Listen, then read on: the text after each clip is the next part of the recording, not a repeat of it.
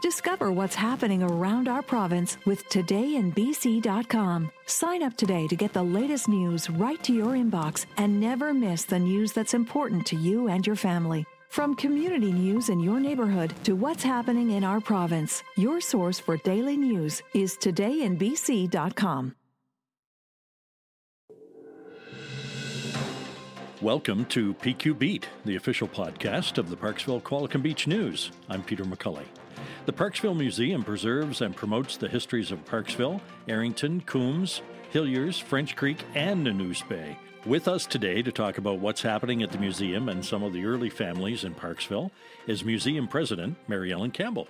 Happy to be here, Peter. Thank you for the invite. Oh, anytime. Thank you. I'll remind you of that. It has been a busy summer at the museum. We have had a fantastic summer. We hired 3 Dynamo staff who have been busy planning new activities, creating new relationships for us, certainly with the Seaside Cruisers, the PDQ Flyers, and of course our Railroad Days has occurred again. So it's been a great summer. Okay. Did you see lots of visitors? Lots of visitors. As you can tell on the highway, the visitors are here happily, right? Yeah. If I was a visitor coming to the Parksville Museum, what would you anticipate they would be looking first and foremost at? I know you have a lot of different exhibits. Yeah, I think sometimes the events are what bring the visitors. They're driving by, they see the old cars, they might see the model flyers, the railroads. And then, of course, once they're there, they're absolutely delighted to see all the heritage buildings that they can go in. What I'm told is a bit unique about our museum is that we encourage people to touch things. So it's a different mindset. That is completely different. Yeah. From what we remember, right? That's right. Yardsticks. Exactly. Isn't that the truth?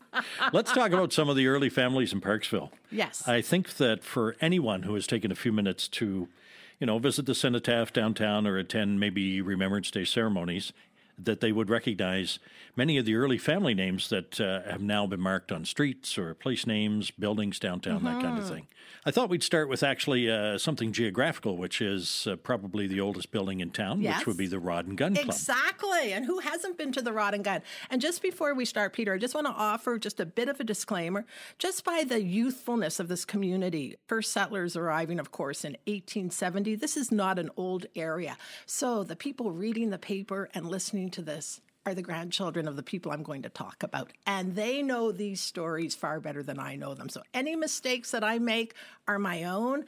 You and I are both from the East Coast. We live by, or I certainly live by that, never let the truth get in the way of a good story. So saying that, let's get going. So John Hurst arrived by canoe in 1870 and established a farm along the Englishman River. And he brought his 4 sons, John Jr., Albert, Joseph, and Andrew, who subsequently had properties of their own. And John Jr. marries Ann Hurst. And they built a house on a trail through the bush that was later to become known as Pioneer Crescent in Parksville. They have 6 children, and I'll be talking about their youngest child in a moment. In 1897, John Hurst Jr. passes away. So what becomes, Peter, of his widow, Ann Hurst, with these 6 young children? What do you think she does? She goes into business for herself. She does. How did you know? I have a lot of women in my life. Oh, you got it. So she's a natural entrepreneur. So she goes on and completes building and managing the Rod and Gun Hotel. It had not been finished at that time. She goes ahead and does that. She also built Hurst Hall, which was the social center of Parksville, a tennis court. She establishes the first movie theater and donates land for the first permanent school. In addition to owning and managing the Rod and Gun Hotel for 35 years, she was Parksville's postmistress for 50 years from 1898 to 1948. Wow. I know. Amazing people. So you sent us a photo of Ray Hurst in a pretty fancy automobile. Exactly. Pre-First World War, I think? I think it is. And so Ray Hurst is the youngest of the 6 Hurst children. So I believe she would have been a year old when her father passed away. And she was born in 1896 and passed away in 2004. Wow. So she was 1 month short of celebrating her 108th birthday.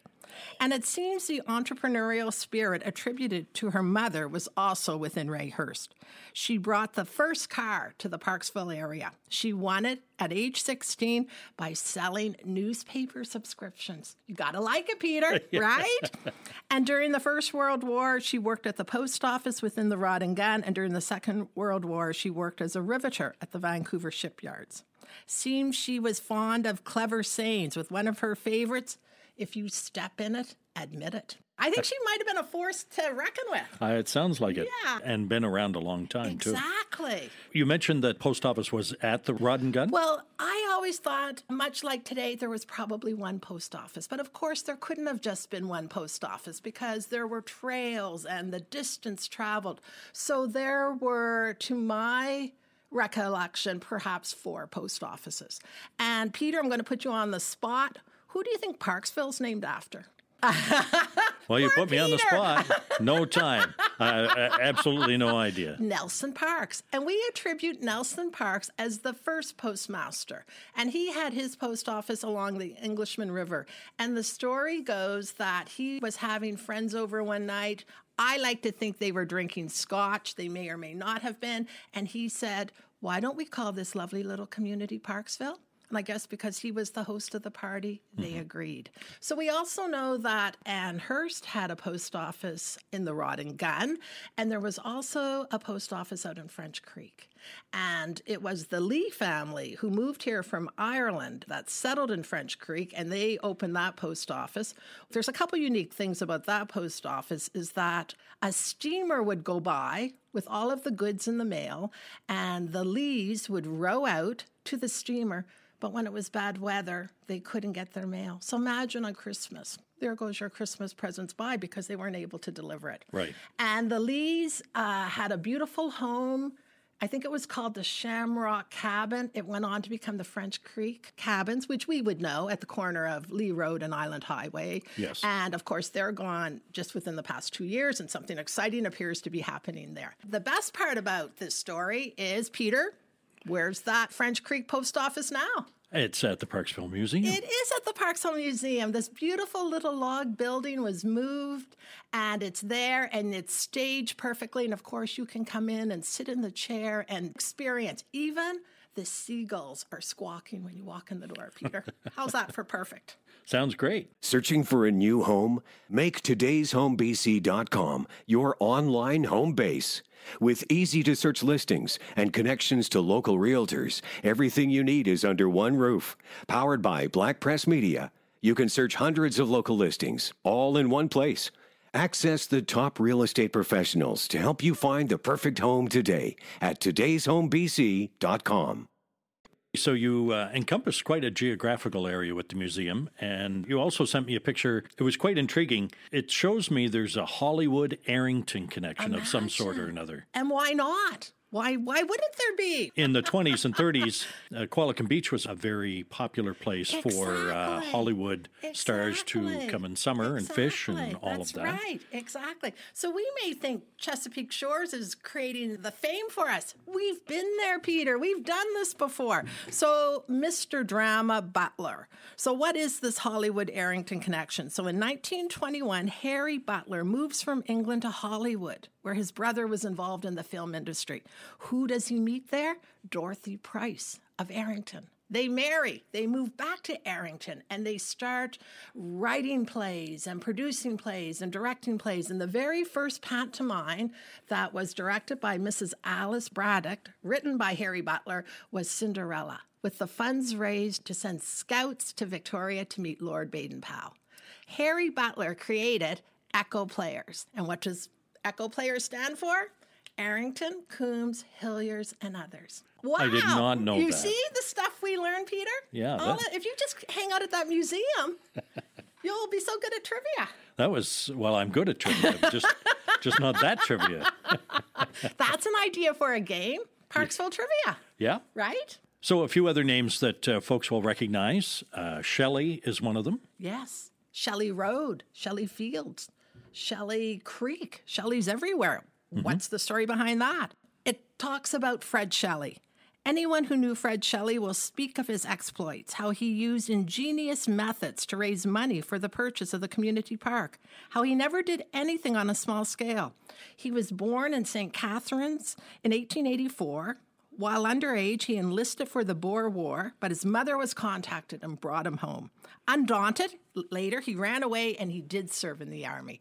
And then he moved to Vancouver and became a baker. He married Gertrude Thompson, a pastry cook, and their bread was delivered to Vancouver Island. So, of course, the Vancouver Island connection has been made. The Shelleys move here. They establish a farm, which we still know, on Shelley Road. They raise chickens, berries, everything. Fred Shelley was one of the key people who raised the money to buy the community park. And there speaks of vision, Peter. How much we enjoy that community park because of those people back in the day who said, let's put something aside. They could have put their beautiful house there. They did not. There it is for our enjoyment. Fred Shelley did something controversial, though. He charged an admission to go down there of 25 cents to raise the money for the community hall when it was down there. And that was very controversial, but it worked. And there's Fred Shelley with his name everywhere. Searching for a new home? Make today'shomebc.com your online home base. With easy-to-search listings and connections to local realtors, everything you need is under one roof. Powered by Black Press Media, you can search hundreds of local listings, all in one place. Access the top real estate professionals to help you find the perfect home today at today'shomebc.com. So, Mary Ellen, you're a virtual fountain of information Thank about you. Parksville and New Brunswick and Yes. Nova Scotia. Prince Edward Island. Prince Edward Island. You got it, Peter. Back to Parksville for a Yes. second. In the museum, I've noticed that you have a book, a history of Parksville for sale. Right. And the book is Parksville and Then Some, and it's written by Marge Leffler, who is certainly one of the key players in creating the Parksville and District Historical Society. And the book is available for sale at the museum and, of course, at the bookstore in Parksville from Sea to Summit. Go in and see Christy there and pick up the book as well. So Marge Leffler writes in her book about her in-laws. She says, if you had lived in Winnipeg in 1912 and read a brochure printed by the Vancouver Fruitlands about Vancouver Island, extolling its mild winters and balmy summers and the merits of farming land with the option of eventually owning it, you might have been tempted to head west, as Ernest Leffler was. But their initial year was discouraging, to say the least. A terrible bushfire nearly wiped them out financially, and their first winter saw 3 feet of snow. So much for the maximum 12 inches of snow promised in the brochure. The couple persevered and gradually became self-sufficient. In the late 1920s, Ernest Leffler went back to his original profession of accounting because farming didn't work. And he worked for Craig Reed, the Shady Rest Hotel, Corfield Garage, Parksville General Store, Fred Banks Garage, A.W. Ford Company, and others. Those are all sort of big names in the pioneer community, too. I'd like to remind folks that the old hard-bound copies of the Parksville Qualicum Beach News and some of its forerunners are parked at the Parksville Museum. And if folks need to go down and research something, I think after the early 60s, right? Yes, and that's a treasure to have that. And people can certainly come in, make an appointment. The papers are there, anything that you want to look up. And it's so wonderful to be able to go back and to take a look through those papers. Absolutely. In fact, we have the first newspaper. Oh, is that right? Yes, we do. And the first newspaper of January 1914, it was published and edited by E.D. Thwaites, who moved to Parksville with his family in 1912, set up a real estate and insurance office. Thwaites was a born organizer and brought so much enthusiasm to his numerous undertakings that he inspired others. He chaired a multitude of committees, and it seemed he liked to have fun. He was, as I said, the editor and publisher of the paper. He wrote practically all the copy. Maybe that's what you do, Peter. No. Right? No. And Peter, he even wrote letters to the editor. Yeah, that's a no-no. An attempt to stir up controversy. Well, you could do that in those days. You can't do that today. So yes, even that paper's there. So we have a treasure over at the museum. As always, thank you for bringing your energy. And we'll have you back again to talk about some more of the early families. Excellent. Thank you, Peter. Thank you. Parksville Museum President Mary Ellen Campbell. That's this edition of PQ Beat, produced by the Parksville Qualicum Beach News. So thanks for joining us. If you have suggestions for topics or guests, we'd like to hear from you. You'll find our contact information on our website, pqbnews.com. From hidden local hotspots to outrageous wildlife rescues and trend-setting hotels, WestCoastTraveler.com shares the latest travel news from your local community and beyond. Travel the spectacular west coast of the U.S. and Canada without leaving your armchair and start taking notes for your next adventure. Make your next vacation or staycation the best it can be. Visit WestCoastTraveler.com.